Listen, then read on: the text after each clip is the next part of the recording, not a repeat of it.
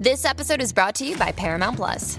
Get in, loser! Mean Girls is now streaming on Paramount Plus. Join Katie Heron as she meets the plastics in Tina Fey's new twist on the modern classic. Get ready for more of the rumors, backstabbing, and jokes you loved from the original movie with some fetch surprises. Rated PG-13. Wear pink and head to ParamountPlus.com to try it free. Dreaming of a better sleep? Tossing and turning is not your destiny. And Ollie is here to help. Ollie invites you to sink into sweet, sweet slumber to improve your mental and physical health and overall wellness. More than just melatonin, Ollie's ingredients help you unwind your mind for a delightfully dreamy drift off. Sleep is on the way at Ollie.com. That's OLLY.com.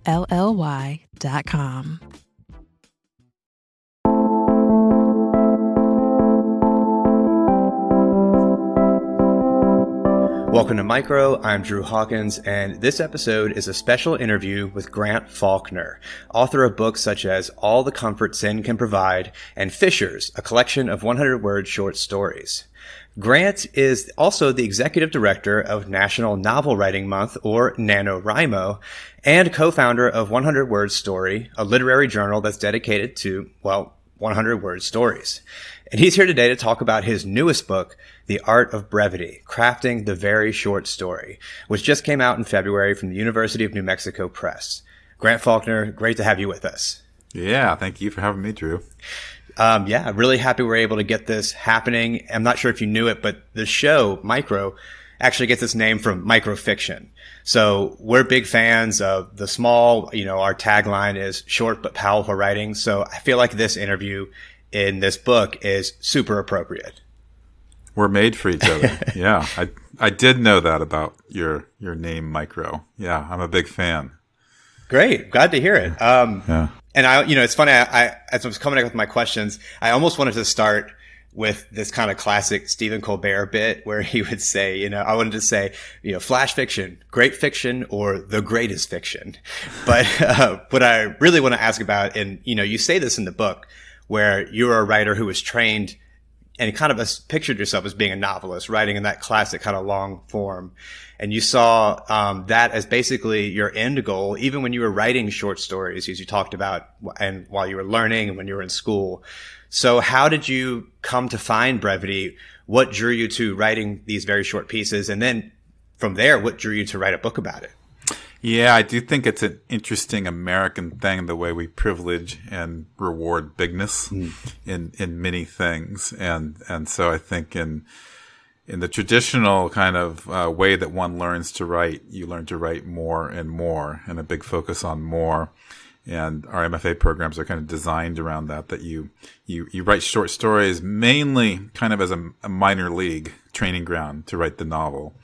And so I was writing novels and writing longer stuff. I mean, I wrote short stories, but mainly focused on writing novels. And in the course of writing what I call my doomed novel, I've been working on this novel on and off for 10 years.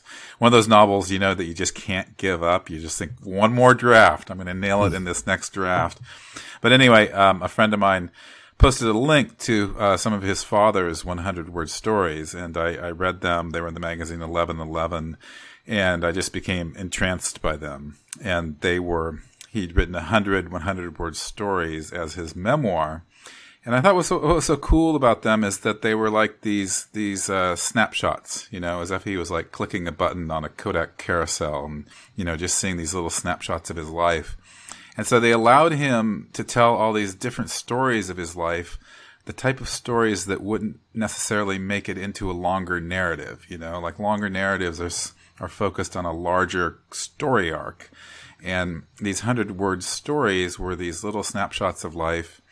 And they just allowed you to pay attention, or invited you to pay attention to the smaller parts of life, but not any more insignificant.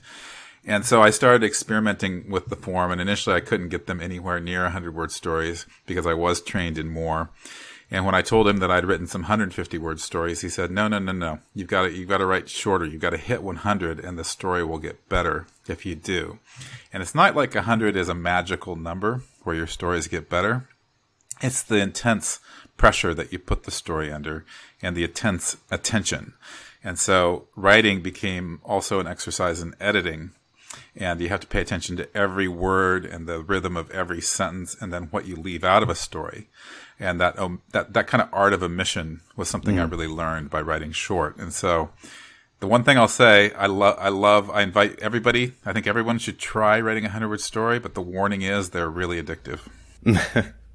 You give a lot of really great analogies and metaphors throughout the book for short writing and for brevity in general.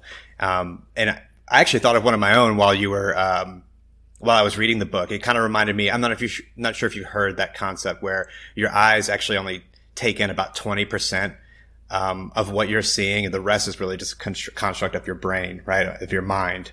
And you talked about how flash fiction or short fiction, and I'm going to, I probably should preface this with saying I'm going to be just like you mentioned in the book, where we're using these terms interchangeably with shorts, microfiction, flash fiction, postcard fiction. But what we're talking about are really short pieces of writing, right? Yeah. And you mentioned that they attune the writer to the subterranean, the implied, the unsaid, the unseen. The world is always a little bit haunted in a flash story because of what's left out.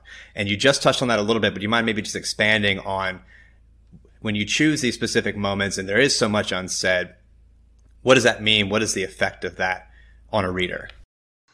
Yeah, I think what's interesting about the short form is the reader becomes more of a collaborator in the story. I guess per your analogy, right? You're just providing a lot of hints in the story. You're focusing on what can be evoked. And so you're also focusing on that subterranean, what's left out, the subtext that speaks through the text. And that's one thing that I really love about it is how the reader, you're demanding more of the reader because the reader is filling in the gaps and kind of making it his or her own story. So yeah, I think there's a different, like author as in the authority, the one who's going to tell you everything about the story, that kind of role of the author changes in a short. And sometimes I think about it, just to add one more analogy, because I love analogies for storytelling. It's kind of like playing the Ouija board. And you're communicating with the other side, but you're not getting the whole story from the other side. You're just getting all these little hints, all these little answers, and you have to kind of keep filling in the gaps in the story. Yeah, another aspect I found was really interesting in your analysis and the way you kind of explored writing these short pieces is how much flash fiction actually mirrors reality. You talked about how life often does not really come with context. Nearly everyone we meet with really basic, minimal surrounding information. We're in a classroom, they're on the subway. There's not this full context and backstory that people think a story needs. Another thing that you mentioned too is that even when we read novels, when we think about what we read, we don't think of the entire book. We think of individual scenes. We remember moments, these snapshots. And, I got the sense as I was reading your book and thinking about my own writing and thinking about short writing in general is that this quote unquote experimental form that flash fiction is sometimes or microfiction is sometimes called is really not that strange or unusual. It's actually pretty natural mimicry of reality. So was that something that you yourself came to conclude as you were writing this book and trying to express your thoughts, or is this something you've always felt was a draw or an element of working with short fiction? Gosh, I think maybe both. I'm not sure when I began to think of that so much, but the book certainly crystallized a lot of those thoughts just because I had to articulate them. And I do think it's interesting that, like, just how you put it, that the short form is actually more mimetically kind of pure or true than a longer work, which really is more contrived and shaped into a story. And that's what I like about it too, is because it changes the contours of a story. So the shorter pieces, they don't have the kind of intense requirements of plot, for example. Like, plot's there, since I read so thousands of submissions to 100-word story, I constantly get asked, can you have a beginning, middle, and end and character change in just 100 words? And yes, you can. And usually there is. But the pivot sometimes is just like a little more subtle, a little less noticeable, because you're not reading for plot. You're immersed in this moment. And in fact, like flash fiction itself, like the name flash comes from a lightning bolt being like struck down in the sky and flashing, illuminating the world in this one quick burst, you know? So I think that the metaphors for writing short shorts like change. And anytime I talk to a writer, especially someone who's an editor and works with a lot of other pieces and revision in general, I always want to at some point talk about every writer's favorite part of the process, revision. And one quote I always try to keep in mind is Kiese Lehman said that the most important part of writing and really life is revision. And you touched on this a moment ago, and you also explored this in the book, where you refer to the subtracting and removing of unnecessary words, phrases, and sentences as this intimate act. And I'd love to hear some more about what you mean by that, and maybe touch on how revision with short pieces might differ, maybe take its own approach, or what that looks like possibly as compared to working with longer form writing. Yeah, I mean, I think revision is, you're mostly in the stage of revision with shorts, or at least I am, and especially 100-word stories. Like I'll write a first draft that's 93 words or 107 words. That's what I find my parameters are to start. But if you write a 107-word draft and then to get it down to 100, you might trim 10 or 15 words, and then you have to add some words. And this back and forth with the words is kind of like a Rubik's Cube, where you're just kind of like shifting things around to try to get all the colors to line up. But in doing that, you're thinking differently about the space of a story, and you're actually in revision. You're paying so much attention to the story that it's evolving with each like addition or subtraction. And so I think that's where revision does become an intimate act, and I compare it to, you know, like pruning a tree or shaping a bonsai tree. You know, to do that really well, you have to really get in touch with the tree itself and pay attention to the way it's going to naturally grow and the way you see it growing, and to kind of shape it and have a vision for it. So you're constantly molding the contours of it. And I think revision just makes you these shorts that because everything is so concentrated and you really are trying to capture the essence of a story. And so you just put so much pressure on everything and pay so much attention to everything in a way that you couldn't in the longer work, right? Because if you have a 400 or 300 or 100 word story, you almost have memorized that story by the time you're done with it, you know? Whereas a novel, you're not going to be able to pay as much attention to each sentence, just because you can't possibly have that time. For anybody who's listening, at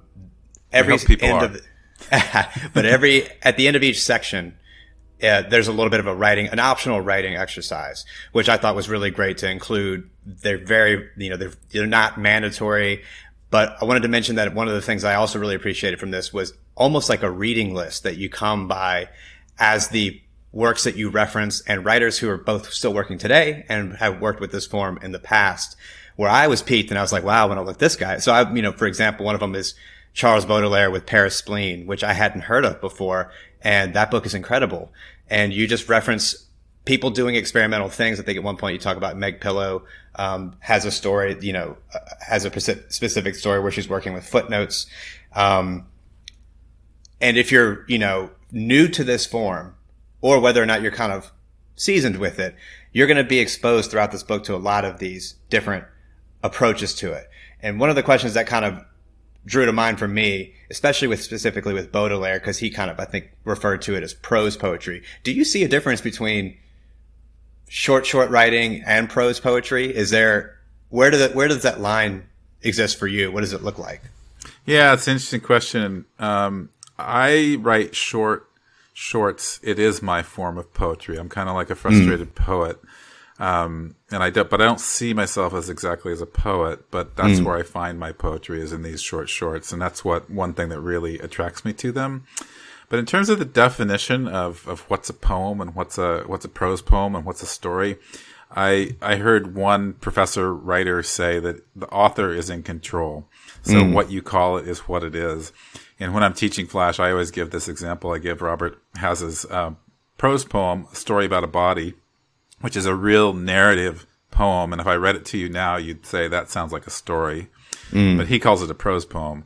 And so I read it aloud to my students, and then I read a story of mine that is very prose poemy, but I call it a story, and I ask them, it's a trick question, of course. I ask them to pick out the story in the prose poem.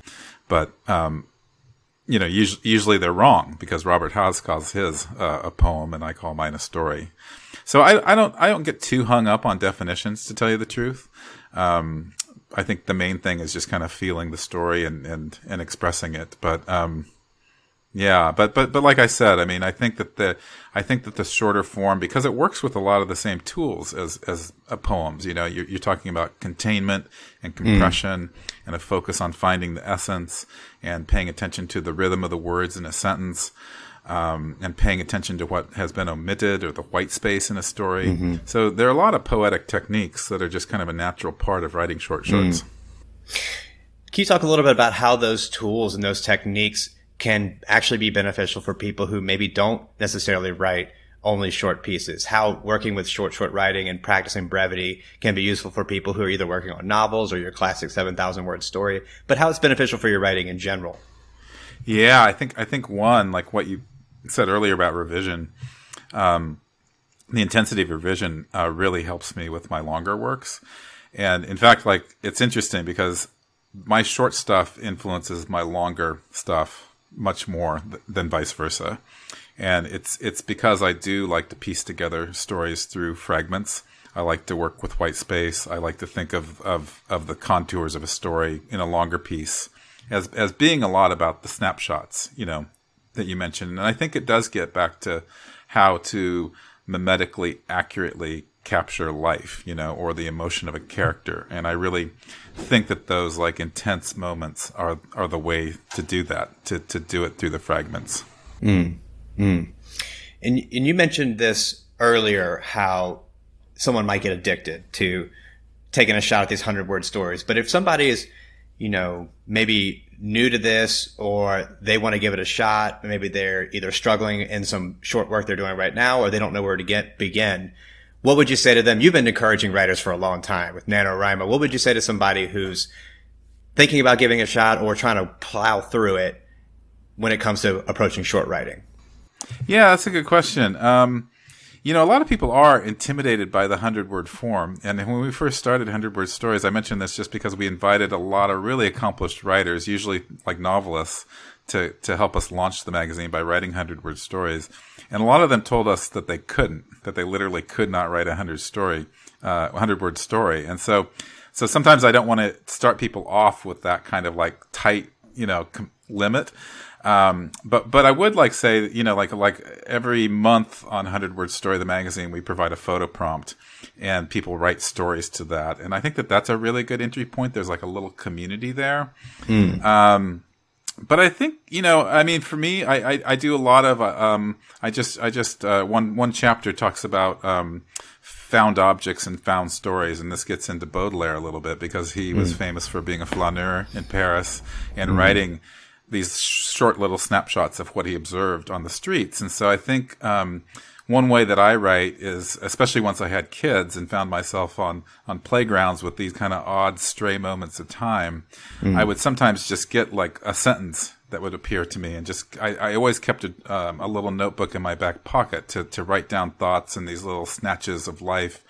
And so I think thinking about the way that flash fiction makes you pay attention to life differently and just kind of, I think, practicing that and trying to capture those small moments of life that really resonate though and really somehow change you or stay in your memory.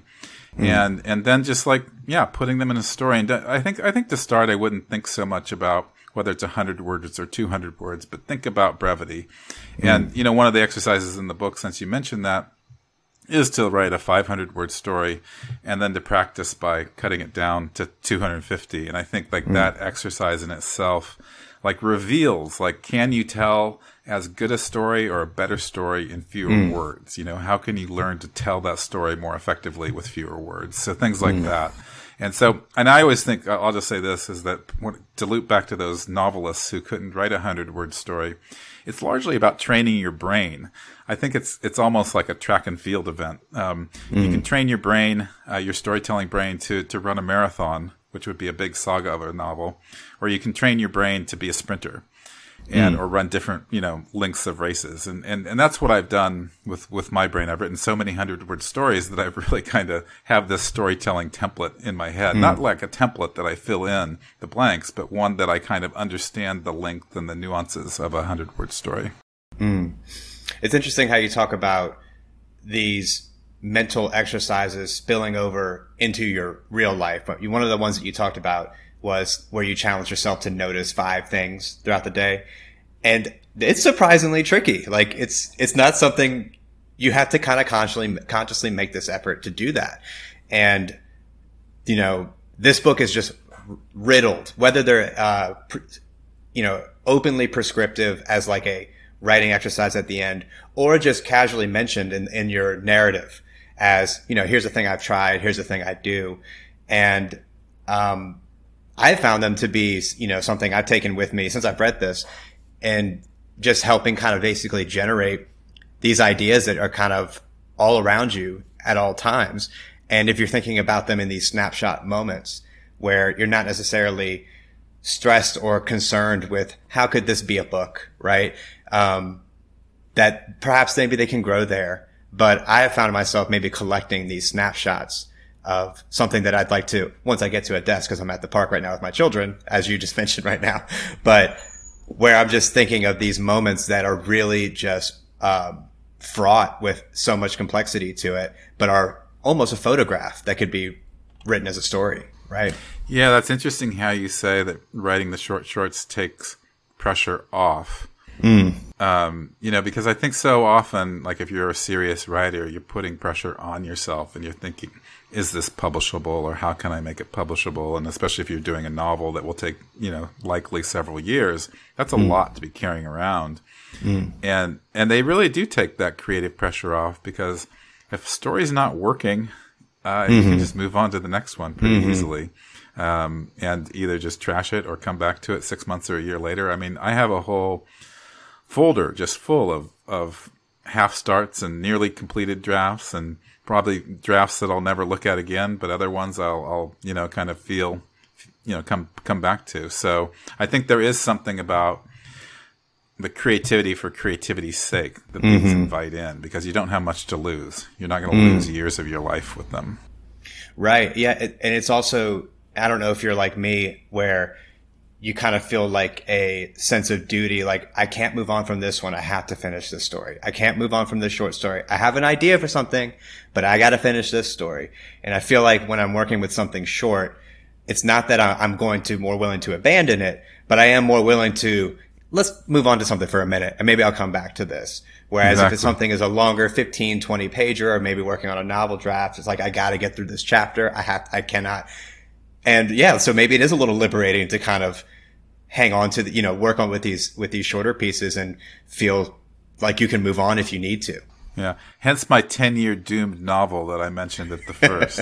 I mean, these pieces were liberating from that. And they actually, I do want to say that they can help the longer writing process, because they gave me a sense of satisfaction that I wrote something and completed something.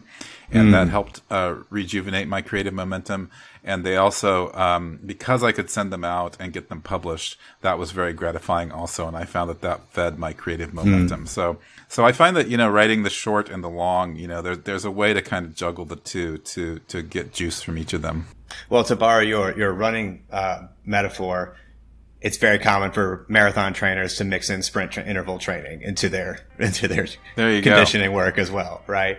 And I do want to say that I did ask you, how can people approach if they're looking to get into this? And you could have easily just said, buy this book, and you did. So I'm a bad marketer, bad self-promoter. No, and I think that's a great way to wrap up the conversation and everything. Pick up a copy of The Art of Brevity, Crafting the Very Short Story, at either your local bookstore, online, or you can take a look at Grant Faulkner's website at grantfaulkner.com. Is there anything else that you wanted to mention or leave us with? Well, since we're talking about me as an inadequate huckster, I'll encourage people to sign up for my Substack newsletter, Intimations of Writer's Discord, and I'm currently actually excerpting chapters from the book in that newsletter right now. So check it out. Great. And how can they find that? If you just go to Substack, it's called, I mean, you can probably just search for me and Substack. Otherwise, it's called Intimations, a Writer's Discourse.